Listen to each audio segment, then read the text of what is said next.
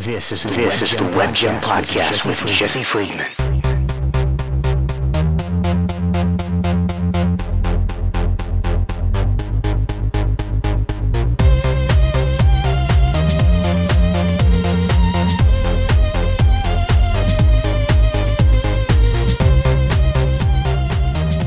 My guest now on the Web Gem podcast is Dan Szymborski. He's an analyst for ESPN and the creator of the Zips projection system. Dan, we really appreciate the time today. Thanks for coming on. Always fun. How you doing today?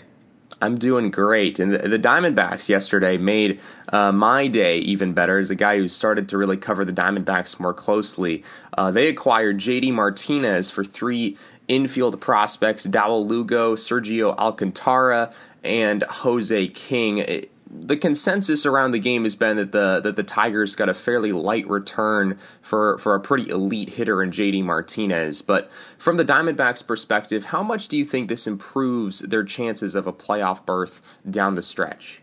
It does. They haven't played obviously as well as they did at the start of the season, and while they still have a cushion in the wild card race, that cushion is smaller than it was. It was 8 or 9 games.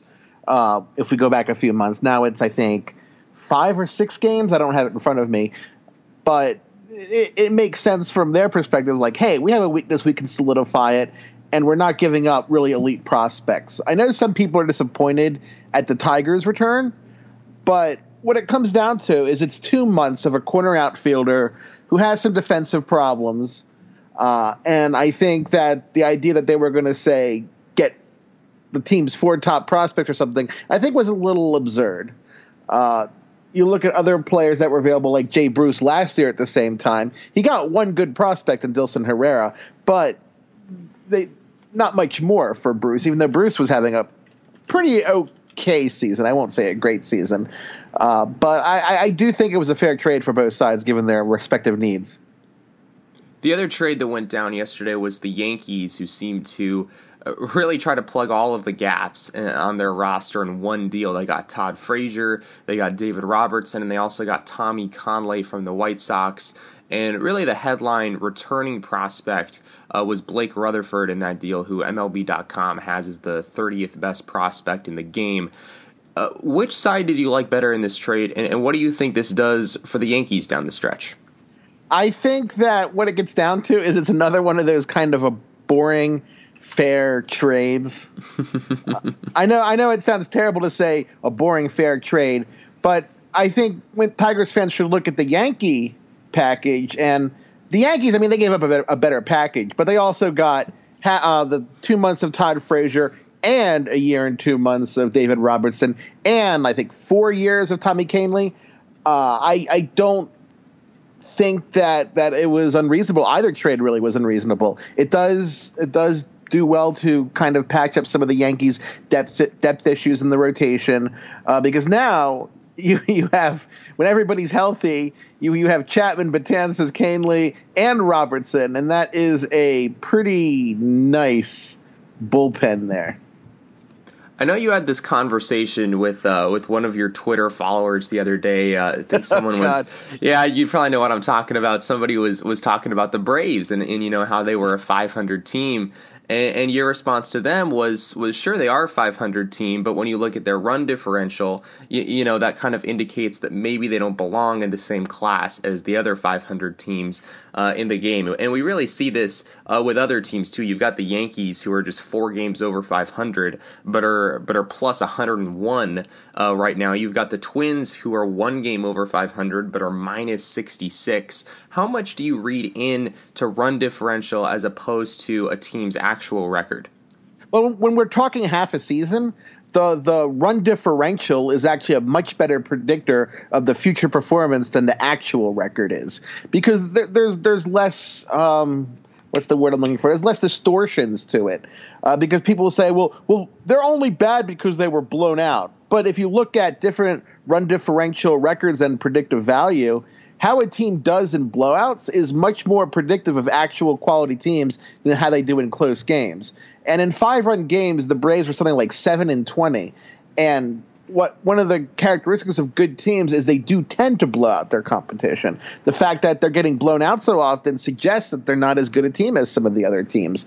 Now, they're not, say, the Phillies this year or anything. But really, the Phillies are another example of this. Last year, they were 9 games above the Pythagorean win-loss record from what you'd expect from the run differential. And people were talking, oh, well, now they're close to a wild card contention. But they never really were a 71-win team. They were more like a 62-win team. And as we've seen in 2017, they're still around that level. They actually have a fairly similar run differential per game than they had last year. So consequences for the Braves, it depends on how seriously they take their record as opposed to some of the secondary indicators. What do you make of a team that has, drastically underperformed their Pythagorean win-loss predicted record? Does that maybe indicate that a team has, issues in their bullpen, that they maybe struggle in closer games, or is that just an issue that you think corrects itself over time? It tends to correct itself over time. If you look at teams that do well in one-run games, there's not really a strong relationship between doing well in one-run games and having good bullpens. Because a lot of the times you lose a lot of one-run games. It would have been a wider game otherwise if you didn't have your bullpen, and vice versa.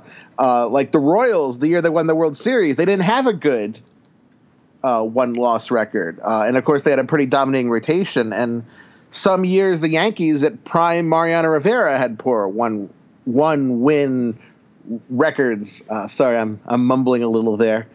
I think that it is an indicator. In the case of the Yankees this year, they've had a little problems with their bullpen. When you look at like some Tyler Clippard and Chapman not always being quite as on as he usually is, and I do think that the Yankees are a good bet to kind of push forward the rest of the season, because I think their run differential is more reflecting a team that should be the top wild card contender and make it interesting in the East for the division. The Chicago Cubs have really come storming out of the All-Star break. They've won all of their games that they've played so far. They're really destroying the Atlanta Braves as we speak right now. So it looks like the Cubs are about to win their 6th consecutive game coming out of the All-Star break. Do you think the Cubs are set up well now that they have Jose Quintana, now that maybe some of their other pieces are starting to get back to form? Do you think the Cubs are going to be a team to beat come September and October? I'd be hard-pressed to call them the team to beat, because the Dodgers are a very good team. And over in the AL, the Astros are a very good, very deep team. So I wouldn't call them the team to beat, but I think that they're probably still the slight favorite in the NL Central when you factor in, even being a few games behind, when you factor in the Quintana edition and the fact that the Cubs were probably a better team than they've played so far. I think they're the NL Central favorite. And they'll be more dangerous in October than a team with their record typically is, because they're probably going to end up at like 87 and 75 or something like that. And no one says, oh, no, an 87-win team. But I think they'll be better than an 87-win team in reality. So even if I wouldn't call them the favorite, and Nationals too, I don't want to forget them. Even if I wouldn't call them the favorite, they are going to be a strong contender in the postseason if they get there. I'm glad you mentioned the Dodgers, because this team right now is just performing out of their mind. They're 30-4 since June the 7th. They're 39-11 at Dodger Stadium. They've won 10 in a row. From what you know and what Zips has told you, are the Dodgers actually this good of a team? Well, if you're going to say, Dan, are they a 30-4 win team? Does that mean that they're good, that they would go 140-22 over a season? I'd say no to that. But I do think that, given some of the questions that have come up with the Cubs, I think they are the best team in baseball. Coming into the season, Zips had the Dodgers projected with the second best roster strength in baseball, behind only the Cubs. And obviously, when you start from projections and things happen, things change, and there are enough questions around the Cubs, like how good is Jake Arrieta now? How good is John Lackey now? Is John Lackey done? Will Jason Hayward have any upside remaining? What's Kyle Schwarber doing? When you look at those questions with the Cubs, it's enough that, in Zips' eyes at least, and probably for a lot of people, that it does push the Dodgers above the Cubs when you talk about team quality right now. Because one of the things about the Dodgers is they're a very deep team. They have options all over the place. And when you have a team like that, it gets hard to really stop them simply because they lose. They're a team that could actually lose like a Corey Seager and not be super in trouble as a result. And that's an unusual thing.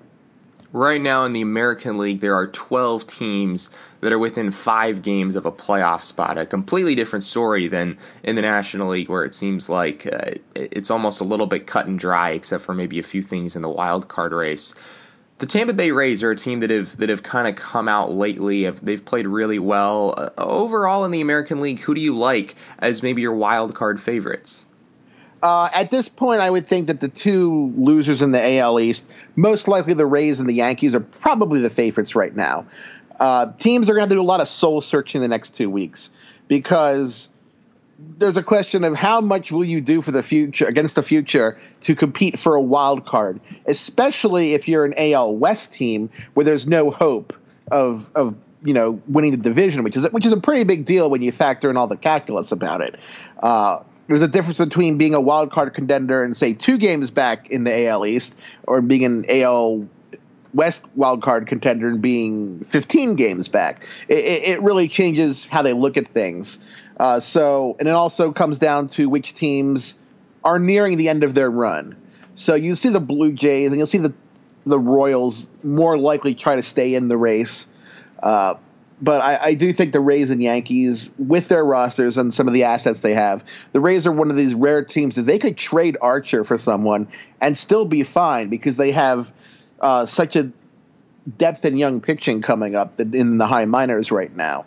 I think that it's happened a lot in the past where the AL East losers become the wild cards, and I think this is feeling like one of those years. When we did this interview, I think about last year, about a year ago right now in July of 2016, I asked you who's going to get in the way of the Chicago Cubs winning that first World Series, and you said at the time the Cleveland Indians, and sure enough, it was the Cleveland Indians and the Chicago Cubs that it came down to in the very end of the postseason. The Indians haven't been quite as good this season. They've lost 6 of 10. They're sitting at just 4 games over 500, although they do lead their division. Do you think the Indians have the ability to go back to that playoff, postseason, even World Series form? I think so. You look at a few things. Similar to the Yankees, the Indians are a team that's underperforming their run differential.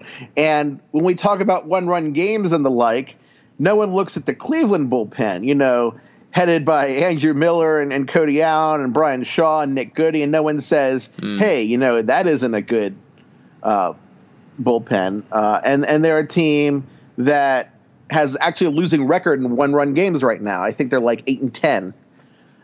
So that's kind of a counterexample to illustrate that it doesn't necessarily mean it's a bullpen issue.